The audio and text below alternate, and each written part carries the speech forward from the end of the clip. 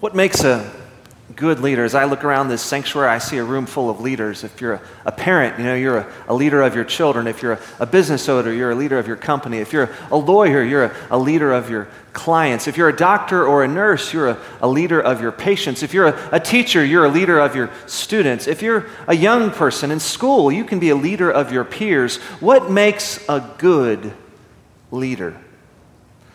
Well, in our New Testament text that Gary read just a moment ago, you can see that James and John, the sons of Zebedee, who are part of Jesus' inner circle, come to Jesus and they seek positions of authority. They want to be good leaders. And so they ask Jesus, can we sit at your left hand and at your right when you come into your glory?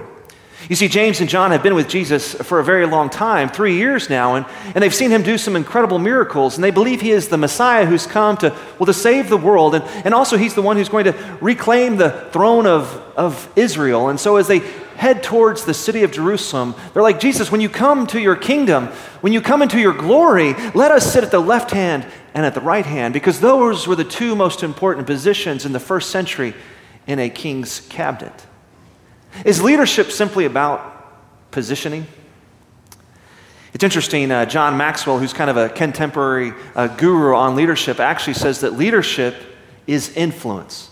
Leadership is influence, nothing more, nothing less. It's simply about influence. In fact, he likes to joke that, if you think you're a leader and you turn behind and no one is behind you, then you're simply going for a walk. Leaders influence others to follow them. They are able to influence others to mobilize them, to act, to do certain things. So is a good leader someone who can influence a lot of people to do what they want done? Well, I don't think so. I think it's a limiting definition of a good leader, because, we can think back on history and see that Hitler was a great influencer of people. He influenced an entire nation, the nation of Germany, to attack Poland, and then France, and then England, and then, of course, Russia as well. And Hitler was able to influence thousands of Germans to kill millions of Jews. No, he was not a good leader. He was an evil leader. What makes a good leader? It's interesting, in 2017, C-SPAN did a survey of almost 100 historians and presidential biographers, these American historians, and they came up with 10 criteria for presidents. And here were the 10 criteria to measure the success and the effectiveness of a past president. Number 1, public persuasion. Number 2, crisis leadership. Number 3, economic management. Number 4, moral authority. Number 5, international relations. Number 6, administrative skills. Number 7, relations with Congress. Number 8, vision setting and agenda. Number 9, pursued equal justice for all. And number 10, performance within the context of their times. As they surveyed 100 American historians and presidential biographers, guess which president was rated based on these 10 criteria as the number one president in the history of our country? Guess which one? Want to say? Lincoln. Yes, it was Lincoln. Abraham Lincoln was number 1. George Washington was number 2. And Franklin Delano Roosevelt was number 3. If you remember, FDR was the president of our country during the Great Depression.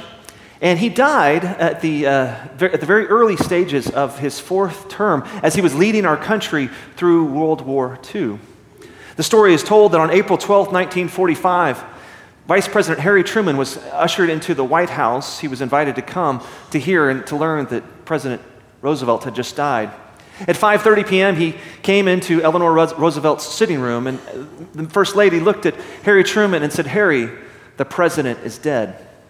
Shocked to hear this news and worried about the First Lady, Harry Truman said, "Well, is there anything I can do for you?" And Eleanor Roosevelt smiled and said, "Is there anything we can do for you? For you're the one who's now in trouble. For you alone must lead this country." It's lonely at the top. Harry Truman had gone from vice president, unaware of much of what Roosevelt had been doing for the war, to becoming president, becoming the man where the buck stops here, right? And he too is rated high. He's actually number 6 on the list of presidents according to this poll. What makes a good leader? Because we're all leaders in some way. We all have areas of influence where we're trying to influence others for good. To see what made King David such a good leader for the kingdom of Israel, I would encourage you to turn in your red pew Bibles to 2 Samuel chapter 5, beginning with verse 1. It may be found on page 328, so that we can see how David was a good leader and what we can learn from him and we can follow in his example. 2 Samuel chapter 5, beginning with verse 1. And I would encourage you to keep your Bibles open throughout the message as I make reference to the text. But before we read God's word again, let's call upon his Spirit to guide us in the reading and preaching of his holy word. Please join me as we pray. Gracious and loving God, we thank you, Lord, for this story of David that we have in your holy, inspired word, a story that can still instruct us today. So God, I pray that by your Spirit, as we read this story, that you might open our eyes and open our ears to hear what you want us to hear, so that we might be the good leaders you're calling us to be. May the words of my mouth and the meditation of all of our hearts be acceptable in your holy sight. Through your Son's precious name we pray, and all God's people said, amen. 2 Samuel chapter 5, beginning with verse 1. Listen to the word of the Lord. Then all the tribes of Israel came to David at Hebron and said, Behold, we are your bone and flesh. In times past, when Saul was king over us, it was you who led out and brought in Israel. And the Lord said to you, You shall be shepherd of my people Israel, and you shall be prince over Israel. So all the elders of Israel came to the king at Hebron, and King David made a covenant with them at Hebron before the Lord, and they anointed David king over Israel. David was 30 years old when he began to reign, and he reigned 40 years. At Hebron, he reigned over Judah 7 years and 6 months. And at Jerusalem, he reigned over all Israel and Judah 33 years. And the king and his men went to Jerusalem against the Jebusites, the inhabitants of the land, who said to David, You will not come in here, but the blind and the lame will ward you off, thinking, David cannot come in here. Nevertheless, David took the stronghold of Zion, that is, the city of David. And David said on that day, Whoever would strike the Jebusites, let him get up the water shaft to attack the lame and the blind, who are hated by David's soul. Therefore it is said, The blind and lame shall not come into the house. And David lived in the stronghold and called it the city of David. And David built the city all around from the Millo inward. And David became greater and greater, for the Lord, the God of hosts, was with him. And Hiram, king of Tyre, sent messengers to David, and cedar trees, also carpenters and masons who built David a house. And David knew that the Lord had established his king over Israel, and that he had exalted his kingdom for the sake of his people Israel. Here ends the reading of God's word. As the prophet Isaiah tells us, the grass withers and the flower fades, but the word of our Lord stands forever. This is the word of the Lord. Thanks be to God. I want to look again at that first verse we just read, 2 Samuel 5, verse 1. Then all the tribes of Israel came to David at Hebron. Now, why is David in Hebron exactly? Well, to find out, we have to put this in this greater context. If you turn just to the left, just a page, you can get to 2 Samuel chapter 2, and you read how David came to Hebron. In 2 Samuel chapter 2, I would encourage you to turn there if you can in your red pew Bible. 2 Samuel chapter 2. Beginning with verse 1, we read, After this, David inquired of the Lord, Shall I go up into any of the cities of Judah? And the Lord said to him, Go up. David said, To which shall I go up? And he said, To Hebron. So David went up there, and his 2 wives also, Ahinoam of Jezreel, and Abigail, the widow of Nabal of Carmel. And David brought up his men who were with him, everyone with his household. And they lived in the towns of Hebron. And the men of Judah came, and there they anointed David king over the house of Judah. Now, as you remember, David was from the tribe of Judah, and so David inquires after winning battles, he's like, Lord, where shall I go? And this is one of the principles of leadership, of a good leader, is one who walks with God in such a way that they talk with God, they listen to God, and they do what God calls them to do. Notice that David takes the time to really talk to God, to say, Lord, where would you have me go? And God says, should I go to one of the cities of Judah? And he says, yes. God says, yes. And then he asks yet again of God, well, which city specifically? And God says, Hebron. If we want to be the kinds of people who lead people well, who are good leaders, we need to be kind of people like David, who walks with God, talks with God, and listens to God regularly, so that we might do the will of God. You know, I imagine many of us talk with God, but how good are we at taking the time we need to listen to God. It's interesting, in preparation for the men's retreat, which is October 11th to 13th, Scott's going to talk about it here in a moment. Man, if you haven't already signed up, I would encourage you to do so. It's going to be a great time in the mountains of northern New Mexico as we talk about what it means to walk with God, specifically as men today. But as I've been doing preparation for this, I've been reading a book by John Eldredge called Walking with God. John Eldredge is a Christian counselor who's best known for a book called Wild at Heart. He has a men's ministry that's very successful. And in his book, though, this new book I'm reading called Walking with God, John Eldredge encourages all of us to spend more time talking with God throughout our day and listening to God. It's so important that we listen to God. Do we take the time we need to really listen to God, to be still and to know that He is God, to hear what God may have to say to us today? Now, Eldredge points out that one of the things that can inhibit us from really listening to God is actually sin.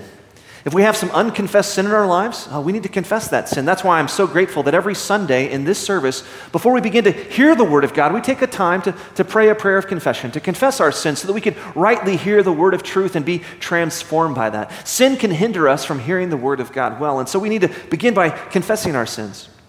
But one of the best prayers that we find in all of Scripture to encourage us to hear God is actually found in 1 Samuel chapter 3. You may remember the story in 1 Samuel chapter 3. Samuel, while he's just a young boy, is living and serving in the tabernacle with Eli the priest. And one night, while he's sleeping near the ark, he hears the Lord say his name, Samuel. Well, Samuel runs to Eli the priest and says, "Yes, you called me, Lord." And Eli said, "No, I didn't call you. Go back to bed." This happens 3 different times. Eventually, Eli the priest realizes that it's the Lord who's calling Samuel. And so he tells Samuel, the next time you hear your name, simply say, "Speak, Lord, your servant is listening." Speak, Lord, your servant is listening. Can you say that with me? Speak, Lord, your servant is listening. If we want to be the kind of people who hear God speak to us, we need to pray. We need to pray prayers of confession to confess our sins so that we might hear God well. And then we need to say, "Lord, speak, Lord, your servant is listening." I actually did this a couple of weeks ago. It was interesting. I had a lunch appointment that had been scheduled a while back, and for different reasons it got canceled, and so here I was on a Tuesday not knowing where I was going to eat lunch. Well, my knee-jerk reaction is to call my wife Sarah because I love having lunch with Sarah. It's one of the reasons I married her. I like having meals with her. And so I called her, and she already had a lunch appointment. So I'm like, what am I going to do? Well, I've been reading this book by John Eldredge, Walking with God, and he says, if you don't know what to do, pray and say, "Lord, speak, Lord, your servant is listening. Tell me what you would have me do." So I did. I just prayed, and I said, "Lord, speak, Lord. Your servant is listening. What do you want me to do? Where do you want me to eat lunch?" Now I sat there for a moment and quietly listened, and then all of a sudden, Chipotle was impressed upon my heart. Now I got to be honest with you, I wasn't sure if that was my stomach or the Lord, but I thought, hey, good choice. I'll go to Chipotle. So I got in my car and drove to Chipotle, which is on Georgia. And when I arrived, Chipotle was almost empty. There were about 3 or 4 people, which is kind of unusual. If you go to that restaurant, it's usually pretty full during the lunch hour. But there were only 3 or 4 people. But what was most remarkable is that in the middle of that restaurant, among the 3 or 4 who were already there, was a member of our church. And what's most remarkable is that literally the day before, Murray had told me I should call this man because he's got a lot going on in his life, and we should connect and try to have lunch. "Lord, where would you have me have lunch?" "Speak, Lord, your servant is listening." God told me to go to Chipotle because he knew where my friend was eating and that we needed to have one of those divine appointments. A good leader, like David, is one who walks with God, talks with God, listens to God, and is willing to do whatever God calls him to do. He's willing to follow God's lead specifically. Notice in our text, when the people of Israel come to David to make them king, notice what he says to them in verse 1 and 2. He says, "Behold, we are your bone and flesh. In times past, when Saul was king over us, it was you who led out and brought in Israel. And the Lord said to you, you shall be shepherd of my people Israel, and you shall be prince over Israel." The Israelites knew that David had been called by God to be a shepherd of Israel, to be a prince over Israel.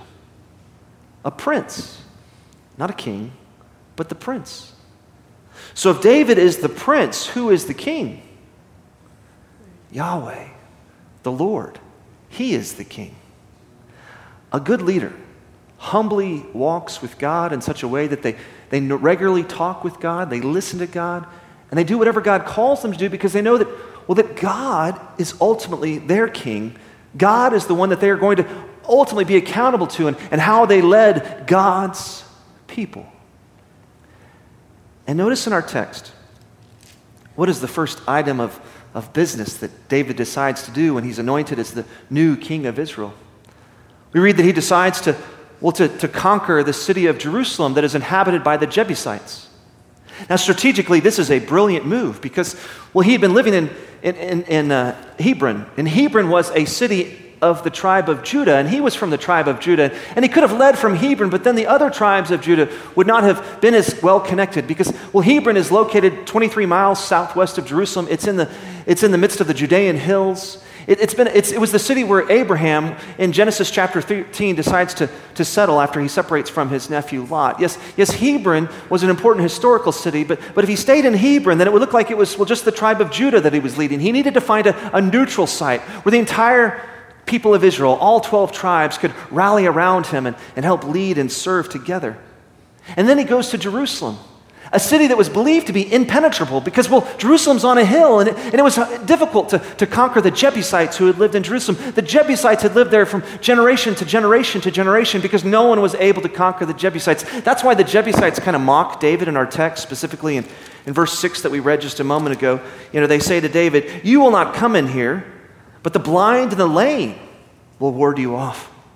They're saying, David, this city is impenetrable. Even our blind and lame can ward you off. There's no way you can take over this city. When you walk with God and you talk with God and you listen to God, over time, God's going to give you a vision that is above and beyond anything you could ever hope or imagine to do. If you'll remember, David was just a shepherd boy when God gave him the vision to take on the giant Goliath when every other man was afraid to do so. And here we see that God is calling David to take on the city of Jerusalem. The text doesn't tell us about the details of that conversation, but I'm pretty sure this idea did not come from David alone. Because David walked daily with God, I'm pretty sure that it was God who implanted that thought in his mind. And David was able to courageously take on this previously viewed impenetrable city because David knew that God was with him. As you read in verse 10 of our text, "And David became greater and greater, for the Lord, the God of hosts, was with him." Do you know that God is with you? God is with all of us. In fact, the very end of the Gospel of Matthew, the final words that Jesus says to his people, to his disciples, is he says, "I will be with you always to the very end of the age." As you read in Romans chapter 8, verses 38 to 39, Paul reminds the house churches in Rome that nothing can separate us from the love of God that is in Christ Jesus. As Paul goes on to explain in 1 Corinthians chapter 6 that our bodies, through faith in Christ, are now a temple of the Holy Spirit. And as John the Apostle reminds us in his first letter that he who is in us is greater than he who is in the world. Yes, as Paul reminds Timothy, God does not give us a spirit of timidity, but a spirit of power, love, and self-discipline. Yes, the good news of the gospel is that through faith in Christ, Christ is now in us, the hope of glory, as Paul explains to the Colossians. Nothing can separate us from God's presence. He is always with us, leading us. If we will just listen to him. Do we take the time we need to walk with God, to talk with God, to listen to God, so that we might hear the God-sized vision that the Lord has for us, so that we might humbly do what he calls us to do as his people? And if we do, we will see that ultimately God has put us in positions of power, positions of influence, so that we might serve others. Notice verse 12 of our text. "And David knew that the Lord had established him king over Israel, and that he had exalted his kingdom for the sake of his people Israel." David did not become king for his own glory or for his own fame or so that he might be written into the annals of history. No, David knew that he'd become king for the people of Israel. In fact, let's go back to what the people had said to David when they invited him to be their king. They knew that God had called him. Specifically, he said, "You shall be shepherd of my people, Israel." David, as a shepherd boy, knew what a shepherd has to do. A shepherd exists for the safety and the sake of the sheep.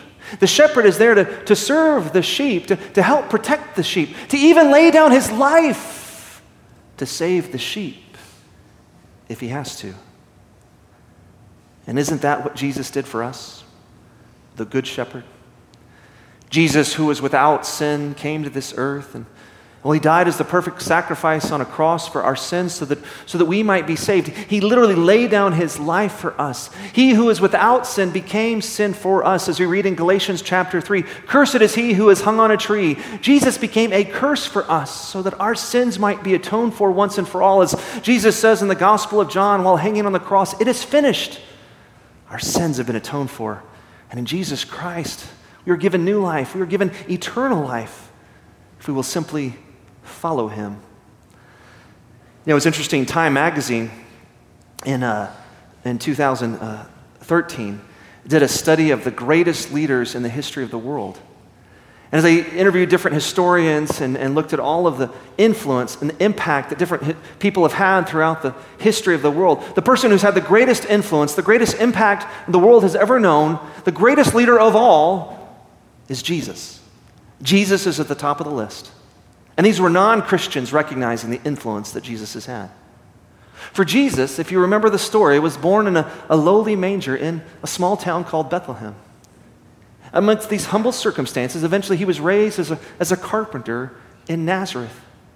He was baptized in the Jordan, tempted in the wilderness, preached in Galilee, betrayed in Gethsemane, crucified on Calvary, but on the third day he rose again, conquering both sin and death on our behalf. And even non-Christians have to recognize the impact that Jesus has had on the world.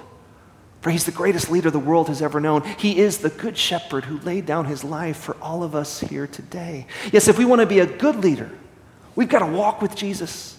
We've got to talk with Jesus. We've got to listen to Jesus, to hear the vision he has for our lives so that we might do all that we can for the sake of his kingdom. And as we listen to Jesus, Jesus will show us how to serve others to the glory of his name. Please join me as we pray.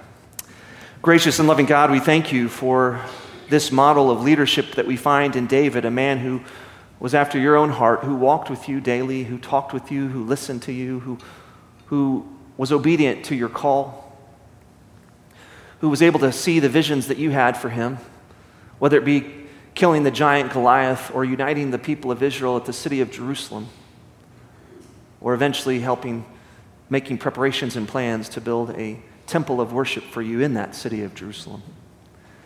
God, help us to be the kind of people who, like David, walk with you and talk with you, and we listen to you, and we humbly obey you, doing what you call us to do, so that we might live into the vision you have for our lives, so that we might be the kind of people who serve others to the glory of your name.